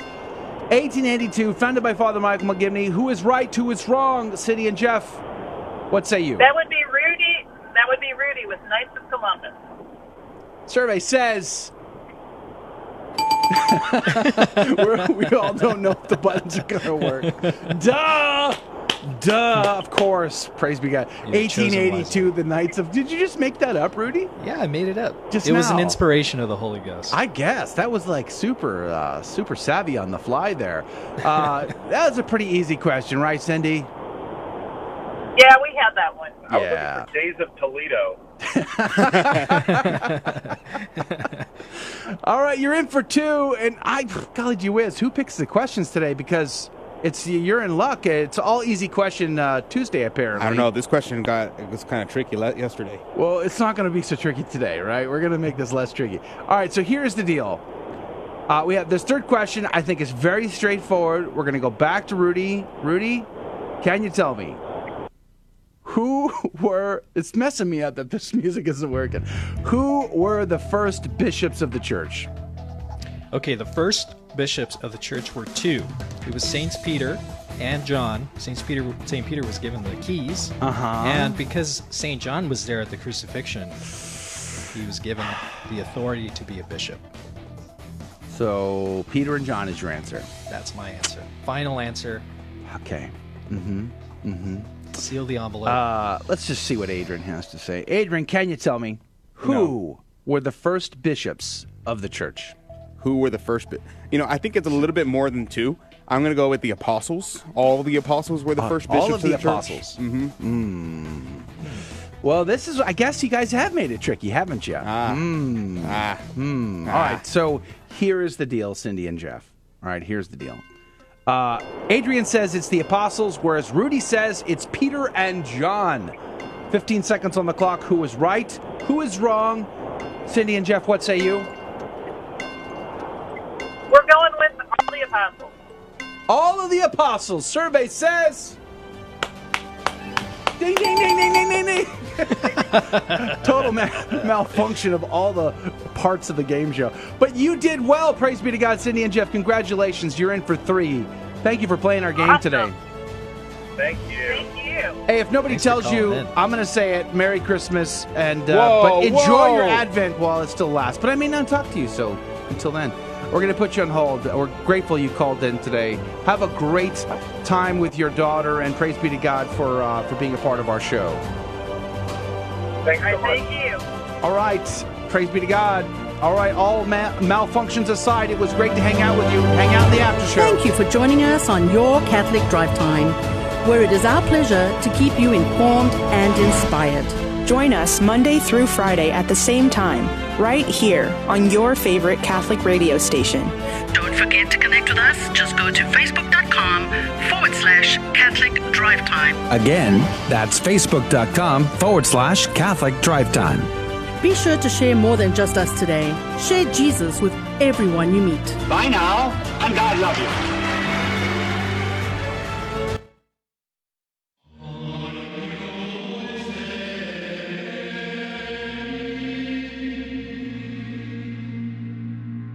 The Guadalupe Radio Network now brings you the Holy Sacrifice of the Mass from the chapel at Our Lady of Corpus Christi in Corpus Christi, Texas. At Our Lady of Corpus Christi Chapel, today we celebrate the memorial of St. John of the Cross. The intention for today's Mass is for all of our online viewers and for those joining us through Guadalupe Radio. O come, Emmanuel, and ransom captive Israel, that mourns in lonely exile here, until the Son of God appear.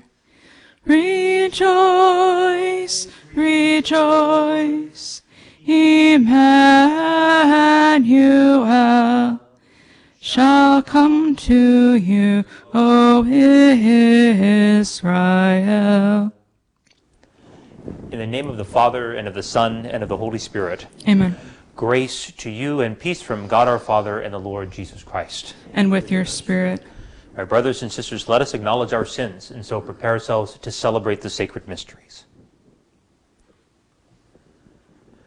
I confess to Almighty God and to you, my brothers and sisters, that I have greatly sinned in my thoughts and in my words, in what I have done and what I have failed to do, through my fault, through my most grievous fault.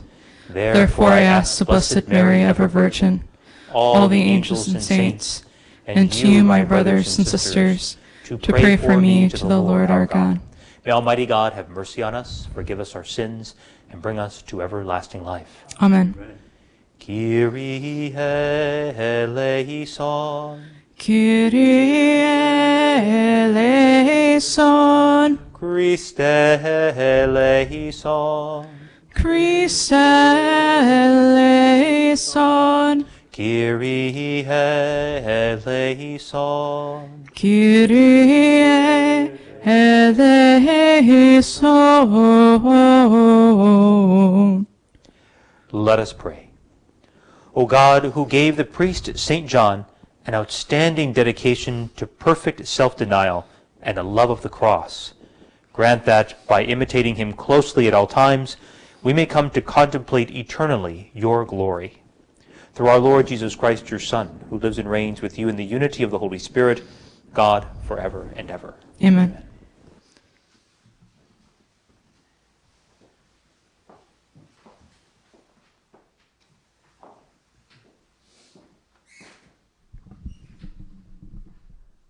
A reading from the book of the prophet Zephaniah. Thus says the Lord, Woe to the city, rebellious and polluted, to the tyrannical city. She hears no voice, accepts no correction. And the Lord she has not trusted. To her God she has not drawn near. For then I will change and purify the lips of the peoples, that they all may call upon the name of the Lord, to serve him with one accord. From beyond the rivers of Ethiopia, and as far as the recesses of the north, they shall bring me offerings. On that day you need not be ashamed of all your deeds, your rebellious actions against me. For then will I remove from your midst the proud braggarts, and you shall no longer exalt yourself on my holy mountain. But I will leave as a remnant in your midst a people humble and lowly, who shall take refuge in the name of the Lord, the remnant of Israel. They shall do no wrong and speak no lies, nor shall there be found in their mouths a deceitful tongue. They shall pasture and couch their flocks with none to disturb them. The word of the Lord. Thanks be to God. The Lord hears the cry of the poor. The Lord hears the cry of the poor. I will bless the Lord at all times. His praise shall be ever in my mouth. Let my soul glory in the Lord. The lowly will hear me and be glad. The Lord hears the cry of the poor. Look to him, that you may be radiant with joy, and your faces may not blush with shame. When the poor one called out, the Lord heard, and from all his distress he saved him. The Lord hears the cry of the poor. The Lord confronts the evildoers, to destroy remembrance of them from the earth. When the just cry out, the Lord hears them, and from all their distress he rescues them. The Lord hears the cry of the poor. The Lord is close to the broken-hearted, and those who are crushed in spirit he saves. The Lord redeems the lives of his servants. No one incurs guilt who takes refuge in him. The Lord hears the cry of the poor. Alleluia, alleluia, alleluia, alleluia, alleluia, alleluia. Come, O Lord, do not delay. Forgive the sins of your people. Alleluia, alleluia, alleluia. The Lord be with you. And with your spirit. A reading from the Holy Gospel according to Matthew. Glory to you, Lord. Jesus said to the chief priests and the elders of the people, What is your opinion? A man had 2 sons. He came to the first and said, Son, go out and work in the vineyard today. The son said in reply, I will not. But afterwards he changed his mind and went. The man came to the other son and gave the same order. He said in reply, Yes, sir, but did not go. Which of the 2 did his father's will? They answered, the first. Jesus said to them, Amen, I say to you, tax collectors and prostitutes are entering the kingdom of God before you. When John came to you in the way of righteousness, you did not believe him, but tax collectors and prostitutes did. Yet even when you saw that, you did not later change your minds and believe him. The Gospel of the Lord. Praise to you, Lord Jesus Christ.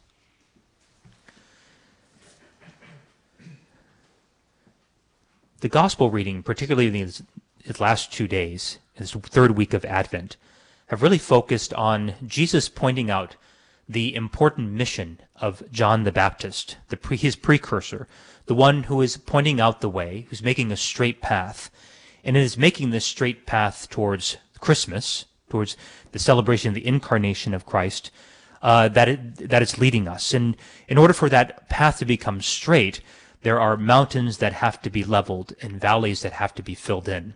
I think in particular in the gospel today, I think it speaks really about lowering those mountains. The mountains, of course, would be an obstacle to making that straight way. Another way of looking at it is often our pride that gets in the way, that is this mountain, and almost seemingly insurpassable, to get over in order to get to the other side. But that has to be leveled. And I think it was Saint Bernard who said that the three important things in the spiritual life are humility, humility, and humility.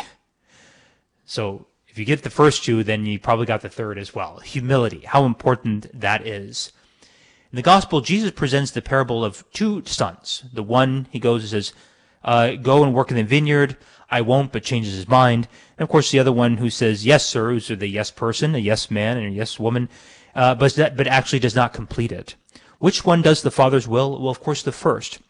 And that's why Jesus points out that it was tax collectors and prostitutes who had come to John the Baptist in this baptism of repentance and began to change their ways.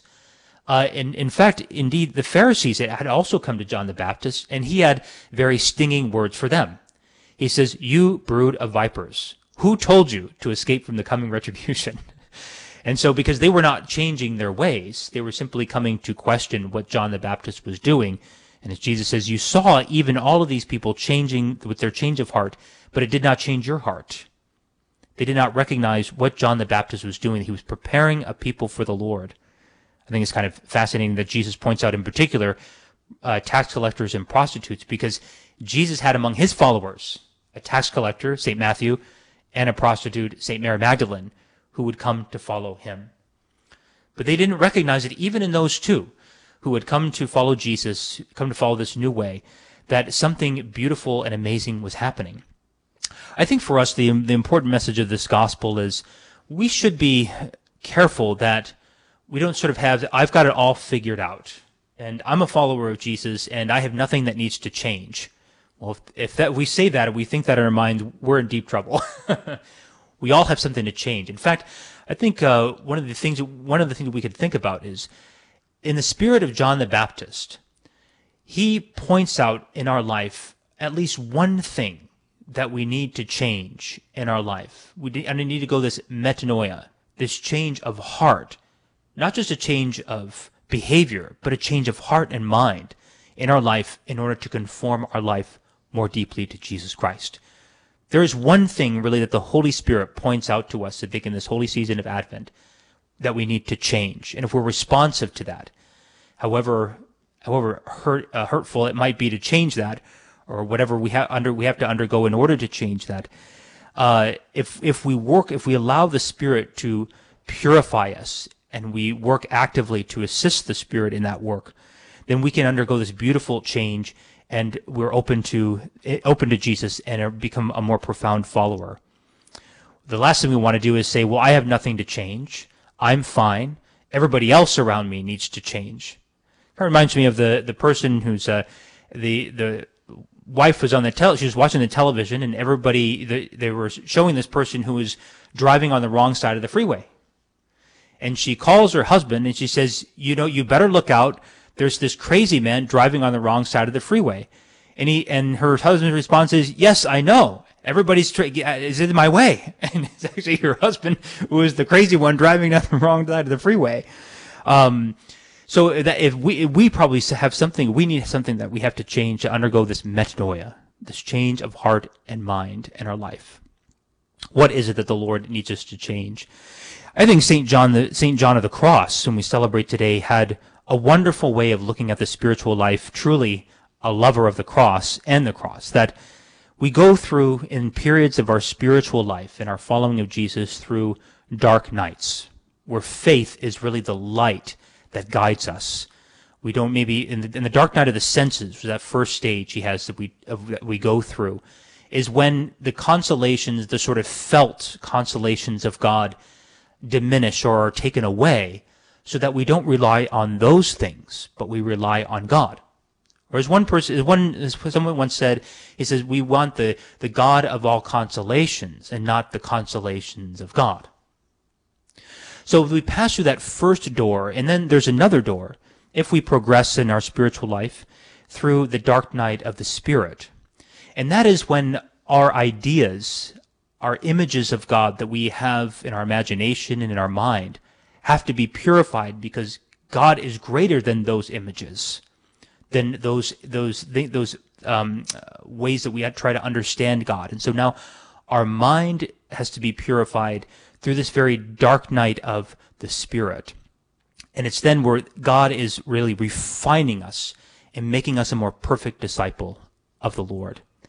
May we be open to the work of the Spirit in our life, to go through this metanoia, to have a true change of mind and heart, to truly follow the Lord during this Advent season and prepare for Him a new and beautiful home in our spirit for His coming at Christmas. Amen.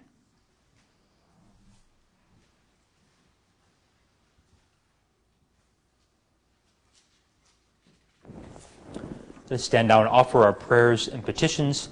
Let us pray that Christ may fill the Pope, our bishop, and the whole order of bishops with spiritual gifts and graces. We pray to the Lord. Lord, hear our prayer.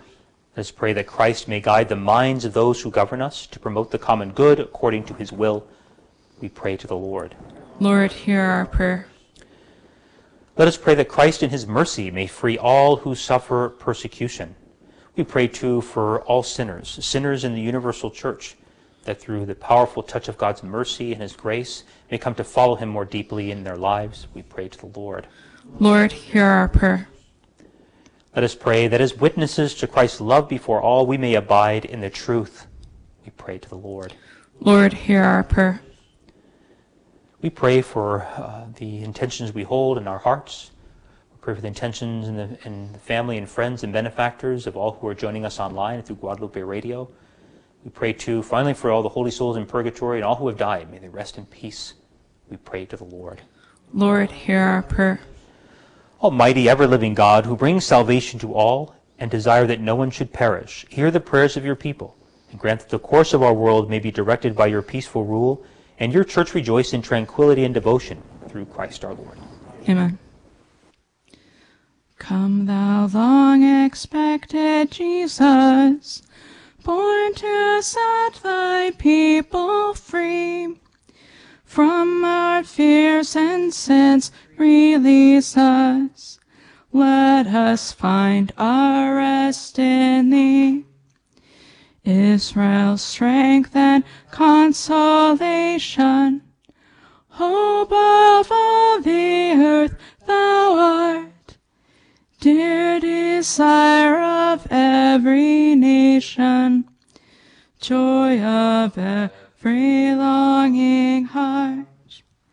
Born thy people to deliver, born a child and yet a king, born to reign in us forever. Now thy gracious kingdom reign. Pray, dearly beloved, that my sacrifice and yours may be acceptable to God, the Almighty Father. May the Lord accept the sacrifice at your hands, for the praise and glory of his name, for our good and good of all his holy church. Look upon the sacrificial gifts we offer, Almighty God, in commemoration of St. John of the Cross, and grant that we, who celebrate the mysteries of the Lord's Passion, may imitate what we now enact, through Christ our Lord. Amen. The Lord be with you. And with your spirit. Lift up your hearts. We lift them up to the Lord. Let us give thanks to the Lord our God. It is right and just. It is truly right and just, our duty and our salvation, always and everywhere to give you thanks, Lord, Holy Father, Almighty and eternal God, through Christ our Lord. For he assumed at his first coming the lowliness of human flesh, and so fulfill the design you formed long ago, and open for us the way to eternal salvation, that when he comes again in glory and majesty, and all is at last made manifest, we who watch for that day may inherit the great promise in which now we dare to hope. And so with angels and archangels, with thrones and dominions, and with all the hosts and powers of heaven, we sing the hymn of your glory, as without end we acclaim. Sanctus, Sanctus, Sanctus Dominus Deus Sabaoth, Pleni sunt caeli et terra, Gloria tua, Hosanna in excelsis, Benedictus, qui venit in nomine Domini, Hosanna in excelsis. You are indeed holy, O Lord, the fount of all holiness. Make holy, therefore, these gifts, we pray, by sending down your Spirit upon them like the dewfall, so that they may become for us the body and blood of our Lord Jesus Christ.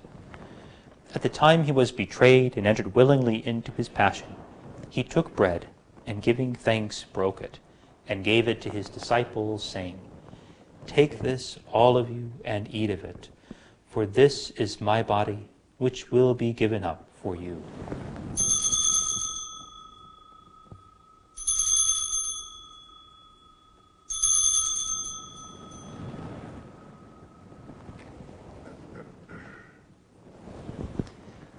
In a similar way, when supper was ended, he took the chalice, and once more giving thanks, he gave it to his disciples, saying, Take this, all of you, and drink from it, for this is the chalice of my blood, the blood of the new and eternal covenant, which will be poured out for you and for many for the forgiveness of sins. Do this in memory of me.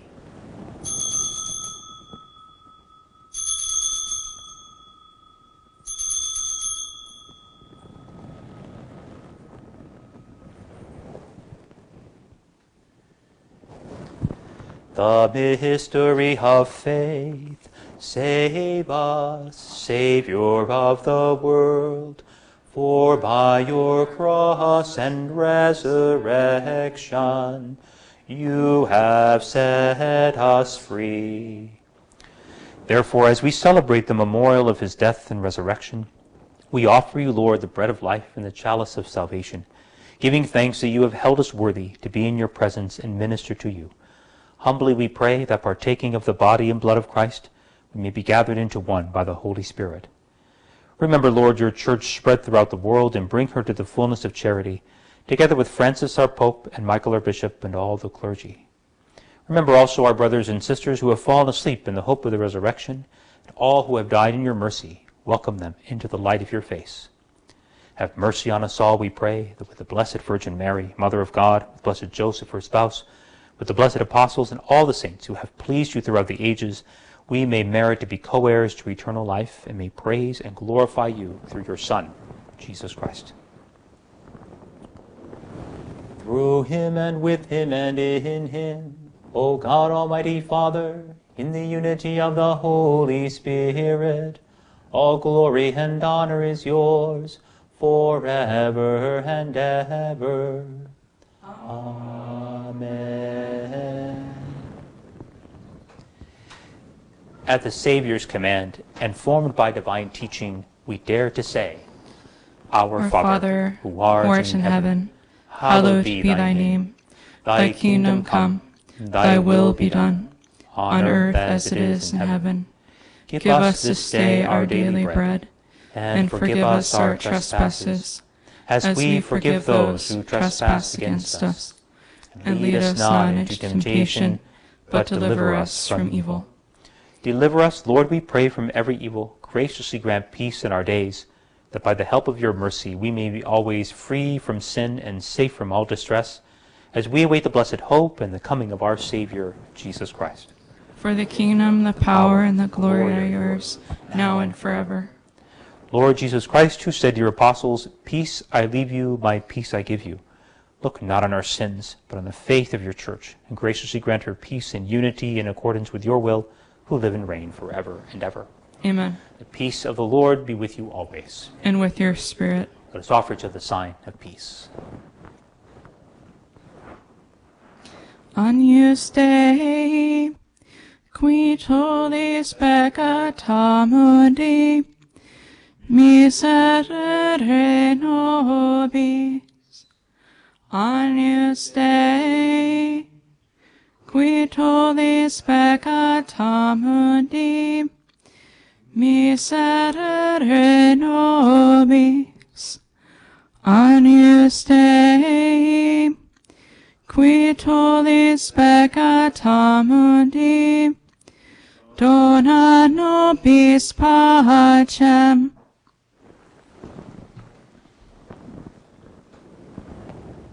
Behold the Lamb of God. Behold him who takes away the sins of the world. Blessed are those called to the supper of the Lamb. Lord, I am not worthy you should enter under my roof. But only say the word, and my soul shall be healed.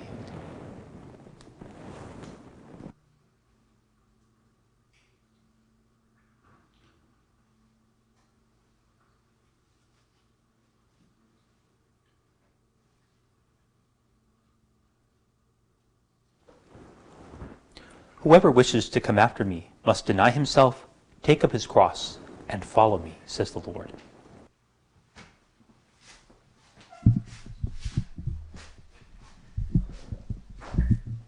An act of spiritual communion. My Jesus, I believe that you are present in the most holy sacrament. I love you above all things, and I desire to receive you into my soul.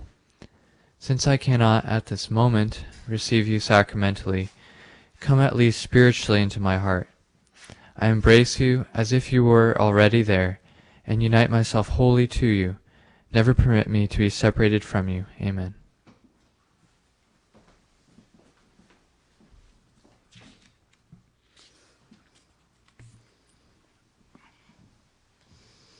Creator of the stars of night, thy people's everlasting light, Jesus, Redeemer, save us all, and hear thy servants when they call. Thou grieving that the ancient curse should doom to death the universe, hast found the healing full of grace, to cure and save our ruined race. Thou camest the bridegroom of the bride, as through the world to eventide, the spotless victim all divine, proceeding from a virgin shrine, at whose dread name majestic now all knees must bend, all hearts must bow, all things celestial thee shall own, and things terrestrial, Lord, alone.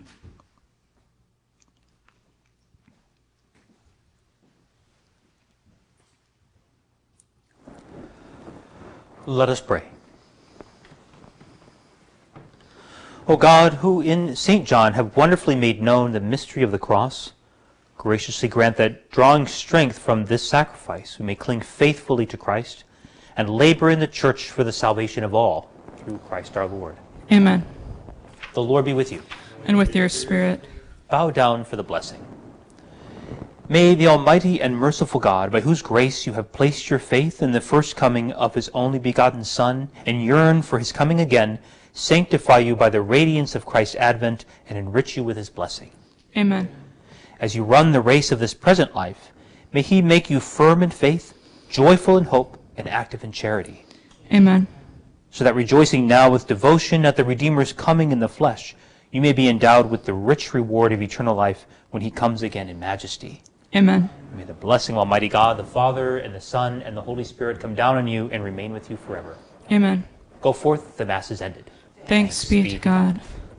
Salve Regina, Mater Misericordiae, Vita dulcedo, et spes nostra salve.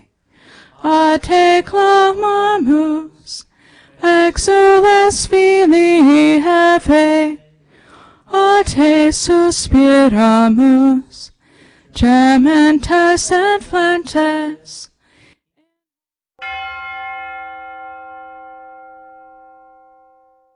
The prayer to Saint Michael. Saint Michael the Archangel, defend us in battle. Be our protection against the wickedness and snares of the devil. May God rebuke him, we humbly pray. And do thou, O Prince of the heavenly host, by the power of God, cast into hell Satan and all the evil spirits who prowl about the world seeking the ruins of souls. Amen. Prayer of Deliverance. Almighty God and Father, we beg Thee, through the intercession and help of the archangels, Saint Michael, Raphael, and Gabriel, for the deliverance of our brothers and sisters who are enslaved by the evil one, from anxiety, sadness, and obsessions. We implore Thee, deliver us, O Lord. From hatred, fornication, and envy. We implore Thee, deliver us, O Lord. From thoughts of jealousy, rage, and death. We implore Thee, deliver us, O Lord. From every thought of suicide and abortion. We implore Thee, deliver us, O Lord. From every form of sinful sexuality. We implore Thee, deliver us, O Lord. From every division in our family and every harmful friendship. We implore Thee, deliver us, O Lord. From every sort of spell, malefice, witchcraft, and every form of the occult. We implore Thee, deliver us, O Lord. Thou who said, Peace I leave with you, my peace I give unto you, grant that through the intercession of the Virgin Mary, we may be liberated from every demonic influence and enjoy Thy peace always. In the name of Christ our Lord. Amen. All Catholic, all the time. This is the Guadalupe Radio Network. Radio for your soul.